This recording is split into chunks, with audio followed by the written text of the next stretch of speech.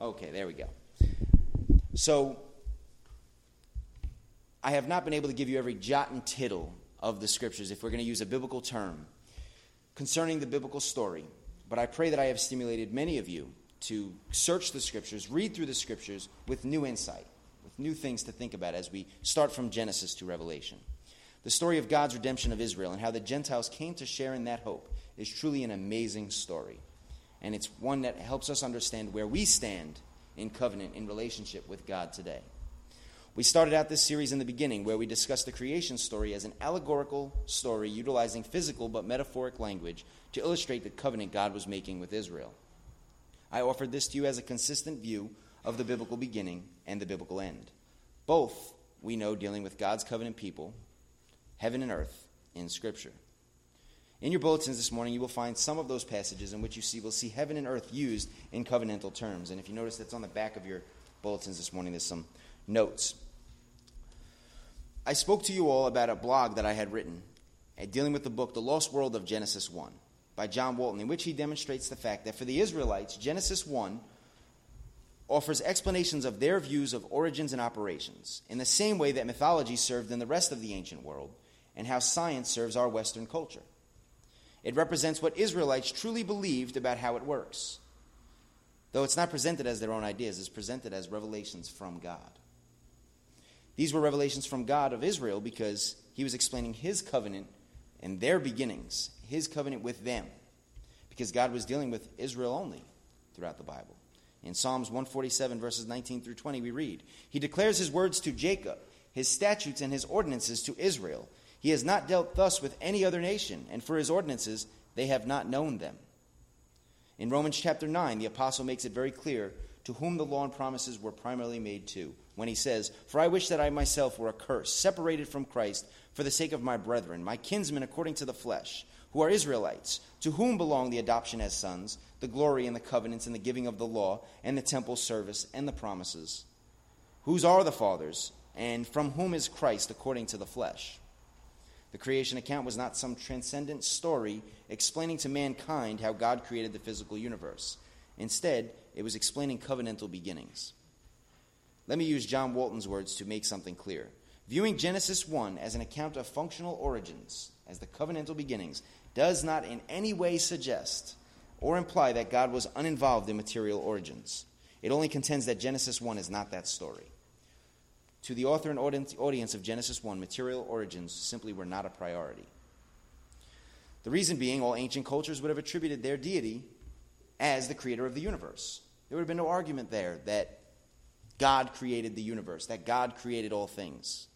That's pretty much common sense to an ancient culture. In your bulletin this morning, you will also find a website link to the blog I wrote dealing with this topic directly. After the creation of God's covenant relationship with Israel, we then discussed the broken covenant, what is known as the fall, the hows and whys of the fall in the garden, and how they are directly illustrated to the story of Israel breaking their covenant with God and how they violated the law of Moses.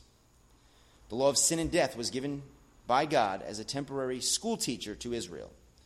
It would be an illustration of sin and how they were all guilty of sin. It was ultimately to show that man could not be in relationship with God by himself, on his own terms, or what we would call self-righteousness.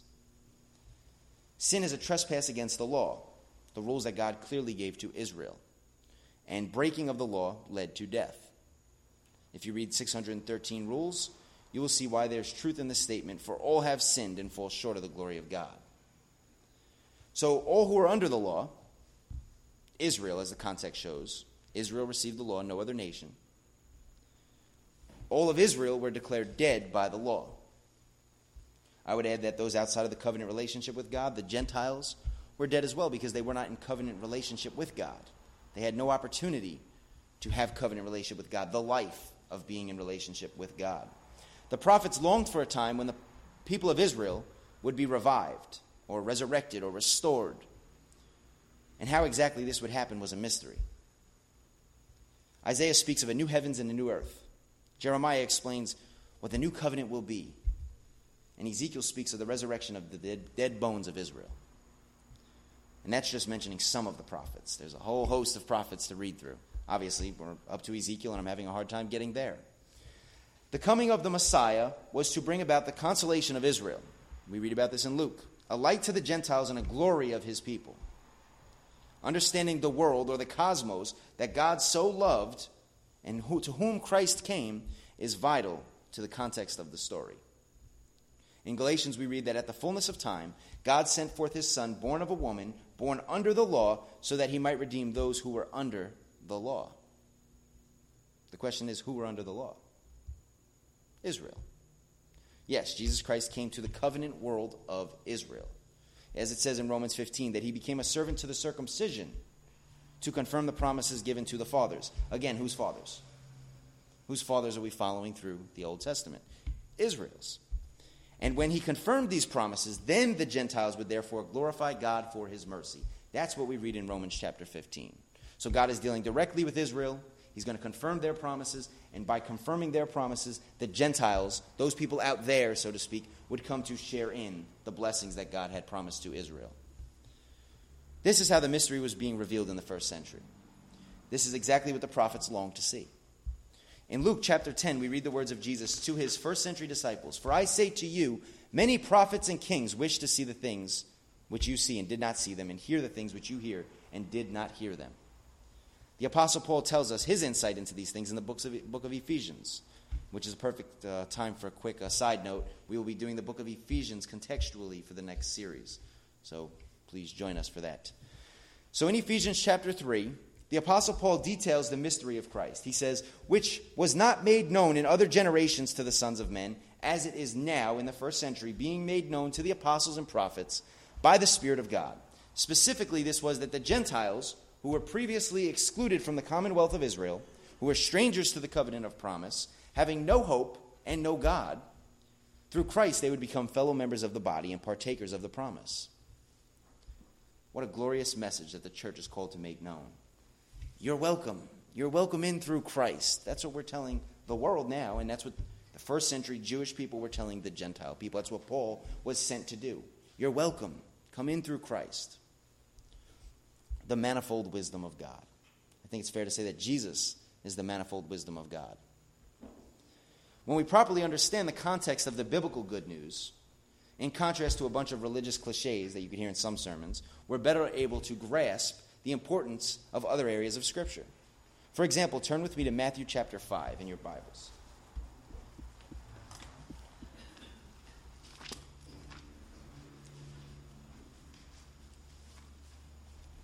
We're going to read verses 17 through 20.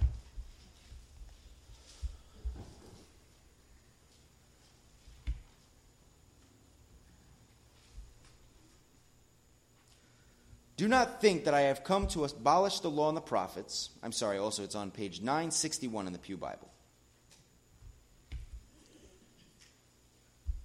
Do not think I have come to abolish the law of the prophets. I did not come to abolish, but to fulfill. For truly I say to you, until heaven and earth pass away, not the smallest letter or stroke shall pass from the law until all is accomplished. Whoever then annuls one of the least of these commandments and teaches others to do the same shall be called least in the kingdom of heaven. But whoever keeps and teaches them, he shall be called great in the kingdom of heaven. For I say to you that unless your righteousness surpasses that of the scribes and the Pharisees, you will not enter the kingdom of heaven. Here we're reading how Jesus is taking the law from being external. We're reading the introduction into Jesus taking the law from being an external bunch of rules, do's and don'ts, and he's going to make them a matter of the heart. He makes it a little bit more complicated. If you notice in verse 18 through 20, not the smallest jot or tittle will be taken from the law. Well, in Deuteronomy chapter 22, verse 11, it says, do not wear clothes of wool and linen woven together.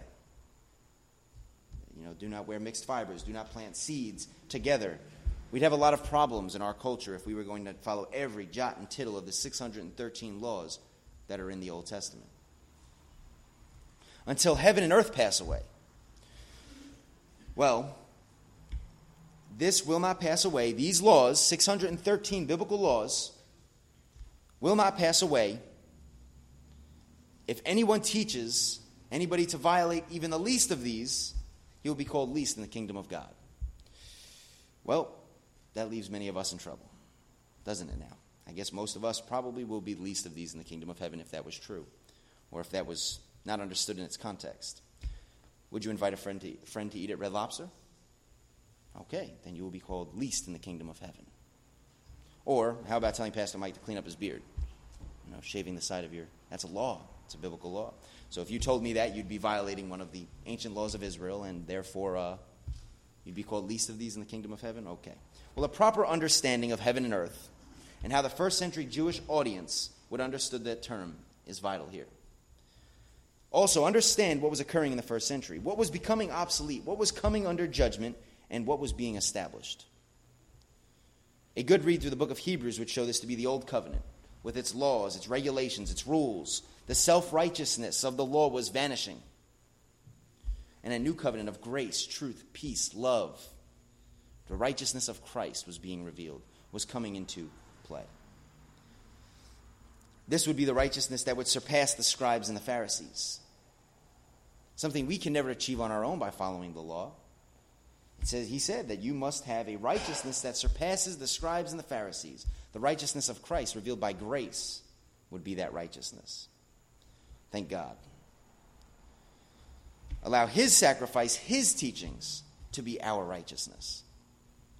The passing away of the law, when every jot and tittle was fulfilled, was breaking down the barrier, the hostility between the Jew and the Gentile that we see in Ephesians chapter 3. That's what Christ came to do.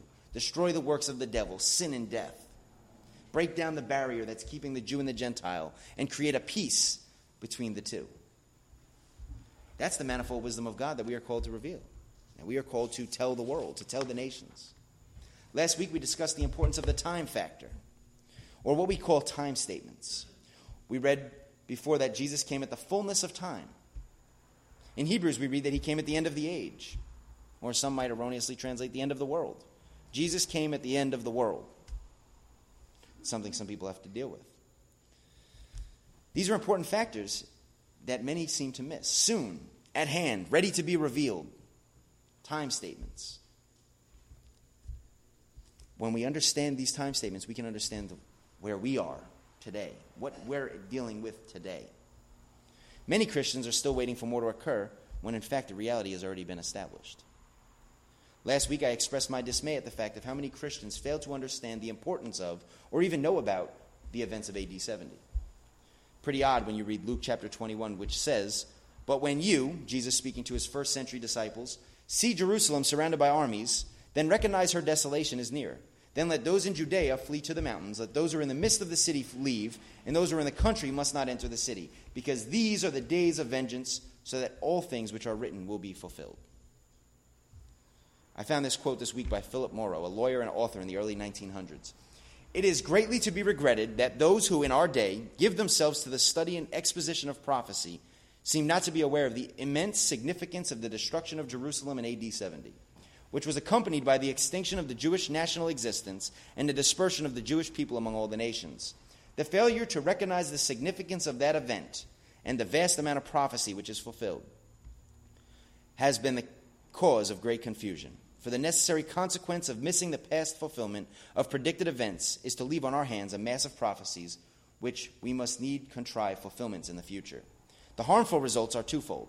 For first, we are deprived of the evidential value and the support of the faith of those remarkable fulfillments of prophecy which are so clearly presented to us in authentic contemporary histories.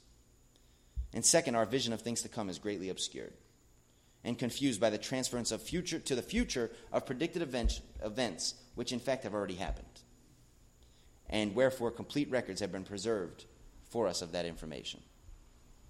So there we have it, the harmful results of not understanding the contextual story and fulfillment that occurred in AD 70. The deprivation of evidential value of the fulfillment of Bible prophecy, and our vision is obscured, looking into the future for things which happened in the past. A couple years back in a popular church in Fort Myers, Florida, there was an erroneous teaching that was being taught dealing with futurism and a series called After Tomorrow. To help stir up some holy controversy, I took to YouTube and created a video series called Consider Yesterday. You're looking after tomorrow, I'm telling you to look backwards. Consider yesterday, consider the past. You can also look this up on YouTube as the Consider Yesterday series. Last week, Michelle had asked about Revelation. And I mentioned I'm currently listening to a series by Dr. Scott Hahn called The End, in which he says this, that we have a superficial treatment of Revelation. We automatically put ourselves in the text without rolling up our sleeves and actually paying attention to what the text is talking about. Who is it speaking to? What is the direct audience of Revelation? And what did it mean for them? He says this, the gospel is a covenantal gospel which reveals the fulfillment of a covenant promise. But when gospel eschatology being study of the last days or the end things, is abstracted from its covenantal frame of reference, any eschatological interpretation of man's choosing can be put in it. And that's why we have a host of false teachings about the end times. A million different views, everything from the rapture to the millennium to all these different things that just seem so confusing. And the only thing we know how to say is, but what about the book of Revelation? And no pastor wants to preach about the book of Revelation. It's a nightmare. Fear not. Fear not. So we here at Blue Point Bible Church are actually soon going to be launching an outreach evangelism thing to deal with Revelation, to deal with these last things, to deal with trying to make sense of this whole thing. Because we're not afraid to deal with the Bible, because we are a Bible church. Advancing in this understanding, which is clearly happening all over the world, churches, classrooms, living rooms, seminaries, are coming to realize what AD 70 means for the church, means for Bible prophecy. But it's bringing us up against contradictions of creeds and traditions of the quote-unquote historic church. As this proper understanding of Scriptures grows, it's come to be known as fulfilled Bible prophecy, covenant eschatology, full preterism, and so forth. These are all being labeled heretical. Scary thought. The common objection is that full preterism takes away your hope. My question is, what are you hoping for? What is your hope? Are you hoping for an inconsistent end time when Jesus floats out of the sky, gives you a new physical body, because you're not happy with the body you have, I guess, and brings you to this mythical fantasy place called heaven, and this place is going to take away all your woes and all your sorrows of this world? If that's your hope, well, let's set up a meeting so I can help you understand the truth of the kingdom of God. As you have hopefully seen throughout this series, when we understand the consistent story of the Scriptures, it will demolish many of your preconceived notions. There's things you so cherish. I'm sure most of us here have dealt with that. But this in no way, shape, or form takes away your hope. Instead, what should occur is the removal of this hope that you've made up and you're trying to propagate as true, and should be replaced with the hope of the Scriptures, the biblical hope, the hope of Israel, the fulfilled hope of Israel at that, and the incorporation of Gentiles into a sacrificial, free covenant with God. We don't have to follow 613 laws to think that we're pleasing God. Notice I said think that we're pleasing God. God desires mercy, not sacrifice, right? So I remind you all the question I asked last week. I know Vicki was waiting for this question. How does the contextual story of Scripture benefit us today? What does this mean for the 21st century world? Many Christians settle for cliches on what this means for us today. As I explained last week, that a large majority of the sermons that you will hear from many pulpits, and I do attend other churches and listen. This week I visited another church, and they're riddled with, Jesus died for our sins, repent and be saved, God loves you. And while these things are true, they don't exactly help the listener understand what the gospel is and what it means to them today. Just sounds like a bunch of religious cliches that sound great. Try telling that to the average person walking on Main Street. We tend to make the gospel unreasonable. And it just seems like, okay, you believe in that stuff, that nonsense. As we better understand our Bibles and the contextual story, it enables us to become apologetics for the faith. An apologetic is somebody that defends the faith, that stands up for the faith, can explain the faith to the person that needs it to be explained to. If the church is called to make known the manifold wisdom of God, I think it's fair to say we must know what we're talking about. And as 1 Peter 3:15 reads, always be ready to make a defense to everyone who asks you to give an account for the hope that is in you, yet with gentleness and reverence, something I'm working on. Gentleness and reverence. Especially when we see the rise of false teachings, especially in matters of end times. These teachings that are causing fear, anxiety, confusion, and a host of other reactions. Moving to the mountains, setting up fortresses, stocking up for Armageddon. I think it's time the church actually has something to say. Are we ready to present the world biblical truth? Or are we just going to kind of sit back and let the religious cliches lead the day? Because, everybody's happy holding up a sign that God loves you. Vernon Klingeman said, preterism is the only view of eschatology that will stand the test of time. I tend to agree. I think that was a pun there. Stand the test of time. As we allow audience relevance being that which the original audience would have understood these things to be. They were actually real people standing in front of Jesus when he was talking. What would they have thought of this? What would they have thought of his teachings? Not the 21st century mind that has globalism as our, we look at the world so globally. I always look back and I'm like, the first century audience didn't have TV to know what was going on in China. They had to look at the world through their lens. We have to look at the world through their lens. And then time statements, those which give us insight into when something would occur. The whole story becomes clear when we use these two things: audience relevance and time statements.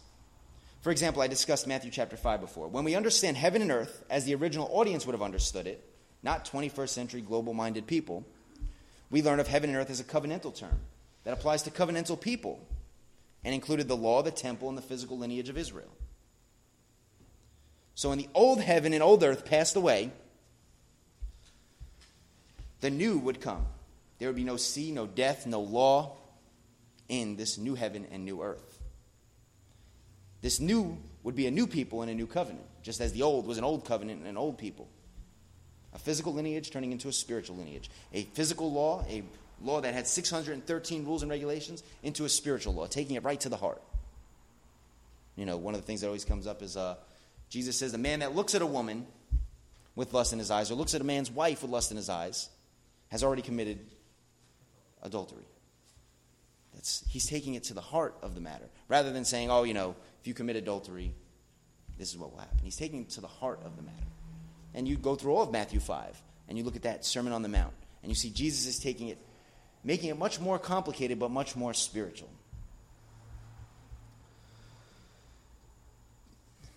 So in the first century, Jesus was specifically saying that the old would not pass away until it was completely fulfilled. Matthew chapter 5.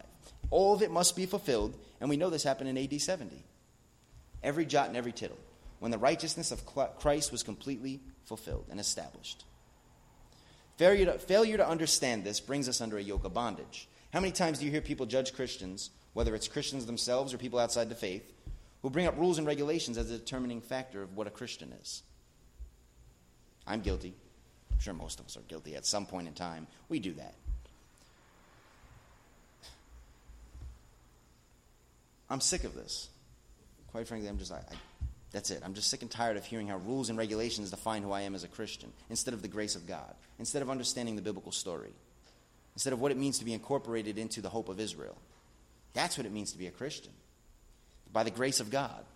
We are a sovereign grace church. We believe it's by the grace of God that we have the opportunity to participate in covenant relationship with God. Comedic author A.J. Jacobs wrote a book of the year of living biblically, in which he humorously sought to follow a large majority of the biblical laws. And he has one where he comes up against, you must stone adulterers. So he goes into New York City, into Central Park, and he's kind of debating with himself, how am I going to do this? And he starts picking up pebbles.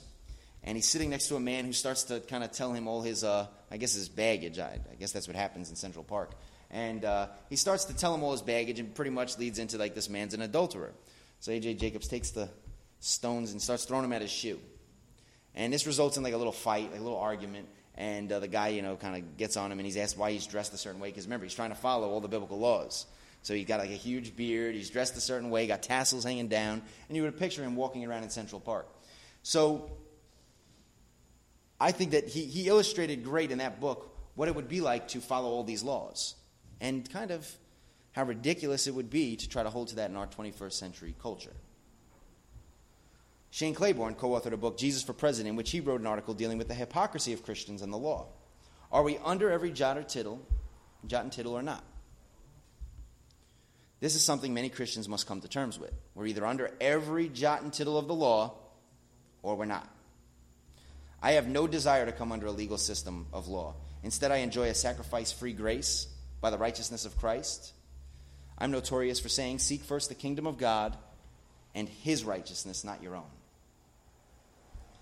One who defends the faith is called an apologetic, as we just said, right?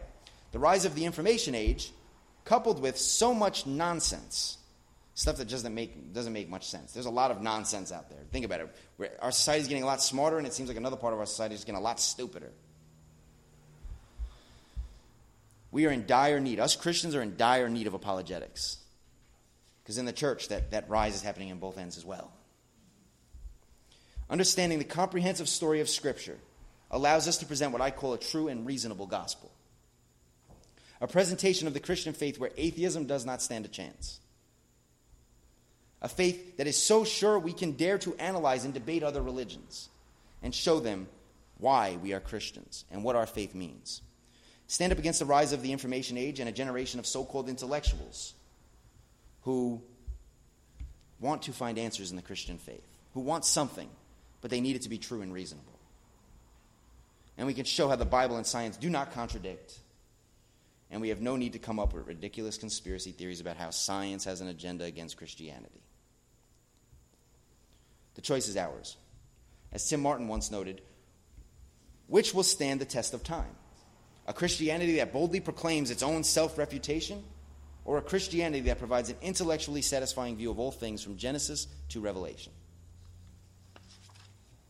Gary DeMar, a popular Bible teacher, said, challenging those who appeal to history to make their case is valid investigative and apologetic approach. Paul didn't condemn the Bereans when they wanted to check his claims against the text of Scripture. Ad fontes, to the fountain, that is, to the sources, should be the Christian's constant rally cry. I think we all would agree here. Bible church again, right? To the Scriptures, to the Word, to the Bible. Let's go. Challenging those is what we are called to do. Prove all things. 1 Thessalonians chapter 5, verse 21. Prove all things. Examine everything carefully. Allowing the Scriptures to be true and everything else under suspicion puts us at an awesome advantage. So why do many fail to appeal to the Scriptures? Why do we constantly want to go back to tradition or what we think or what we know or what we've been taught? Those who know me know my mantra of possessing a zeal empowered by knowledge. Or as a Facebook friend of mine recently noted, knowledge is power. Vicky told me the same thing last week. In Romans chapter 10, we read how those who persecuted Christ and his followers had a zeal for God, but they did not have knowledge of God. Their lack of knowledge allowed them to falsely believe that they were right. That should scare a generation of Christians who have little biblical knowledge, little knowledge of the things outside of popular cliches and piecemealed Scripture. That should be scary to all of us. We have a generation of people that have a zeal but no knowledge. And not the last time, it's been happening for generation after generation. But we know that in the first century when that occurred, they killed Christ, killed the followers of Jesus. Not only is it important to have a zeal that's based on a true and reasonable message, it is also the worship that God desires. In John chapter 4, we read, God desires worshipers in spirit and in truth. Can you boldly say that you are worshiping God in spirit and in truth in your life? The constant pursuit of spirit and truth, is that the quest that we're all on? Because that's what we're all called to.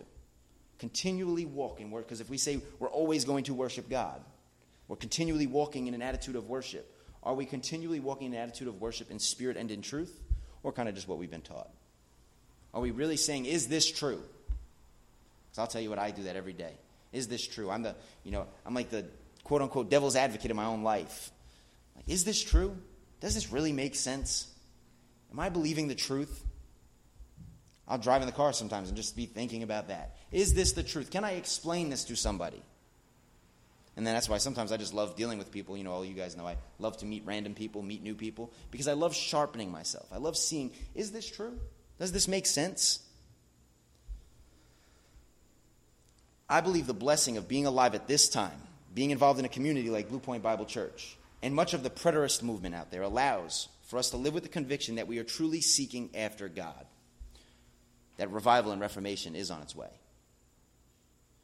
Our worldview shifts from some other place, somewhere else, to we're in the reality of the kingdom right now. Also, it's very popular for people to want a new experience of God. I heard this week, constantly, a new experience. I want more. I want something new. We're experiencing something new. More of his presence, which they erroneously believe, I guess, is found in the future somewhere. More of his presence, more of God. I say no. No. The new's already been established, and you can have more by studying the Scriptures, getting to know the comprehensive story, getting to know where you stand with God. Let us help people establish a grounded knowledge of God in contrast to a bunch of fantasy hopes of heaven, fears of hell, subjective thoughts of being in dating relationships with Jesus. Yes, I've heard that. I'm dating Jesus. Understanding the comprehensive story of Scripture and how it was fulfilled in the past allows us to demolish a long-standing tradition of waiting for the future, which has led to current Christian missions not being geared for long-term results. We talked about that Wednesday night, about the difference between this futurist version of Christianity and this preterist version of Christianity. Looking into the future for fulfillment, looking into the past for fulfillment. What's the danger? What's the difference? Well, I'll tell you what. If everything's going to be cut short soon, there's no reason to really worry about long-term results. And that's pretty much where Christianity is headed. We have all these short-term results. Talk to any missionary in any country, and they'll tell you. They're geared for short-term results. Quick evangelism, give them this 4-point gospel message, get them saved, get them ready to go to heaven. It's scary for a kingdom of God that's supposed to continue for eternity on earth. Let us move beyond a shallow message, a shallow presentation of the gospel, and begin to comprehensively teach the Scriptures, what they call the chronological approach to Scripture, from beginning to end. And let's start pondering long-term strategies for how the kingdom of God is going to heal the nations. Right? The spiritual implications of the biblical story start with his righteousness. It's no longer a physical lineage experience. Instead, even the Gentiles have been welcomed into the body through Christ. The hope of Israel was to see Israel restored. And how did God do this? Through the Spirit, by fulfilling biblical prophecy, rendering obsolete the old covenant, bringing in the Gentiles, and we call this experience the kingdom of God. Sadly, many Christians are waiting to go to some other place to experience this kingdom of God instead of experiencing it right here, right now. Jesus said, the kingdom of God is not coming with observation, that it is within. We read in John chapter 3 that a man must be born again to inherit the kingdom of God. This is a spiritual rebirth, birth into the kingdom that is not of this world, an experience that is not of this world, a peace that is not of this world. As we say, a peace that surpasses all understanding. In Revelation chapter 21, we read about the new heavens and new earth. Again, sadly, many Christians are erroneously looking in the future for this instead of seeing the reality today in their life, where there will be no more thirst because you'll have access to the water of life. You'll have access to the tree of life. You'll have eternal life.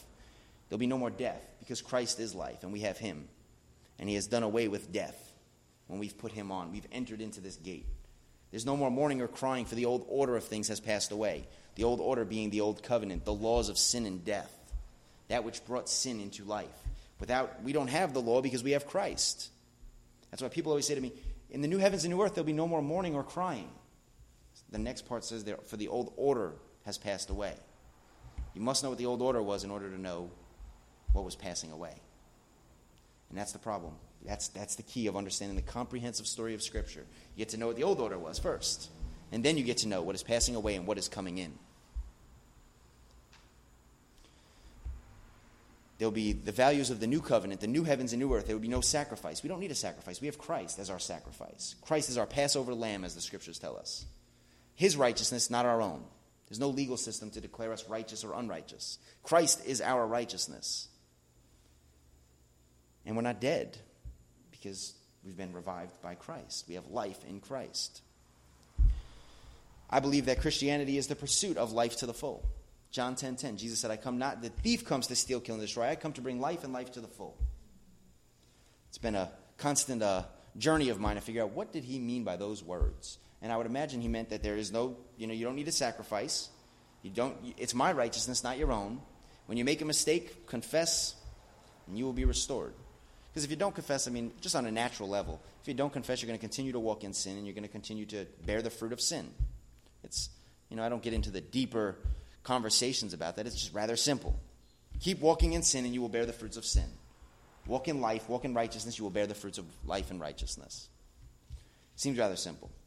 So my thing is, if you were to ask me today, what is the benefit of this today for us?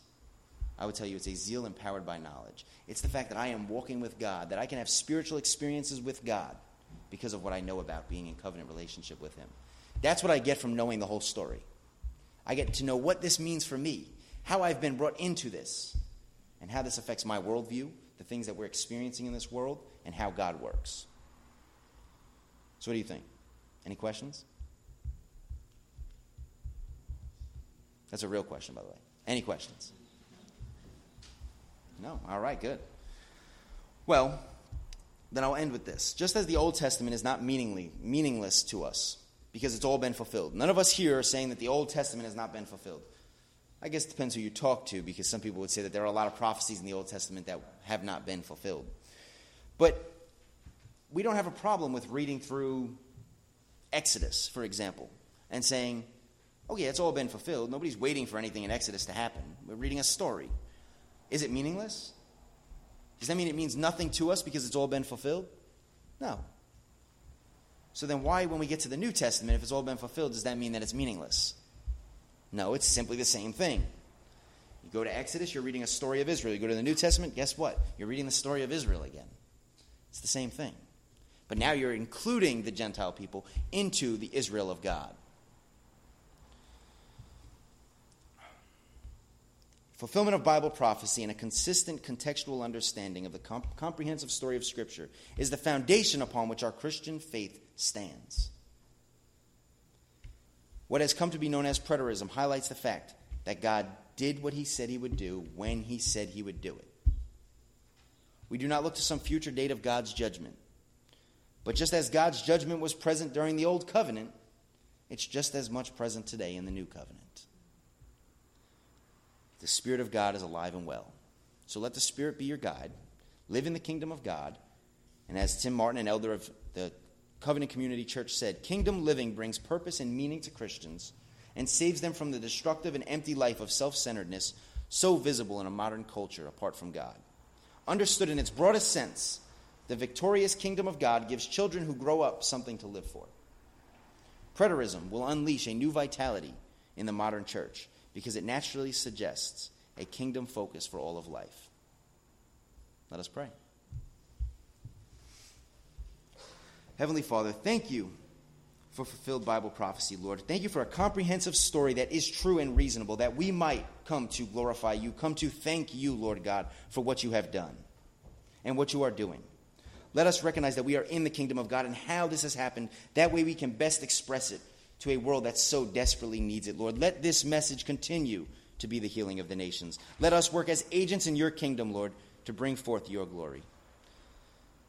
I pray in the mighty name of Jesus. Amen.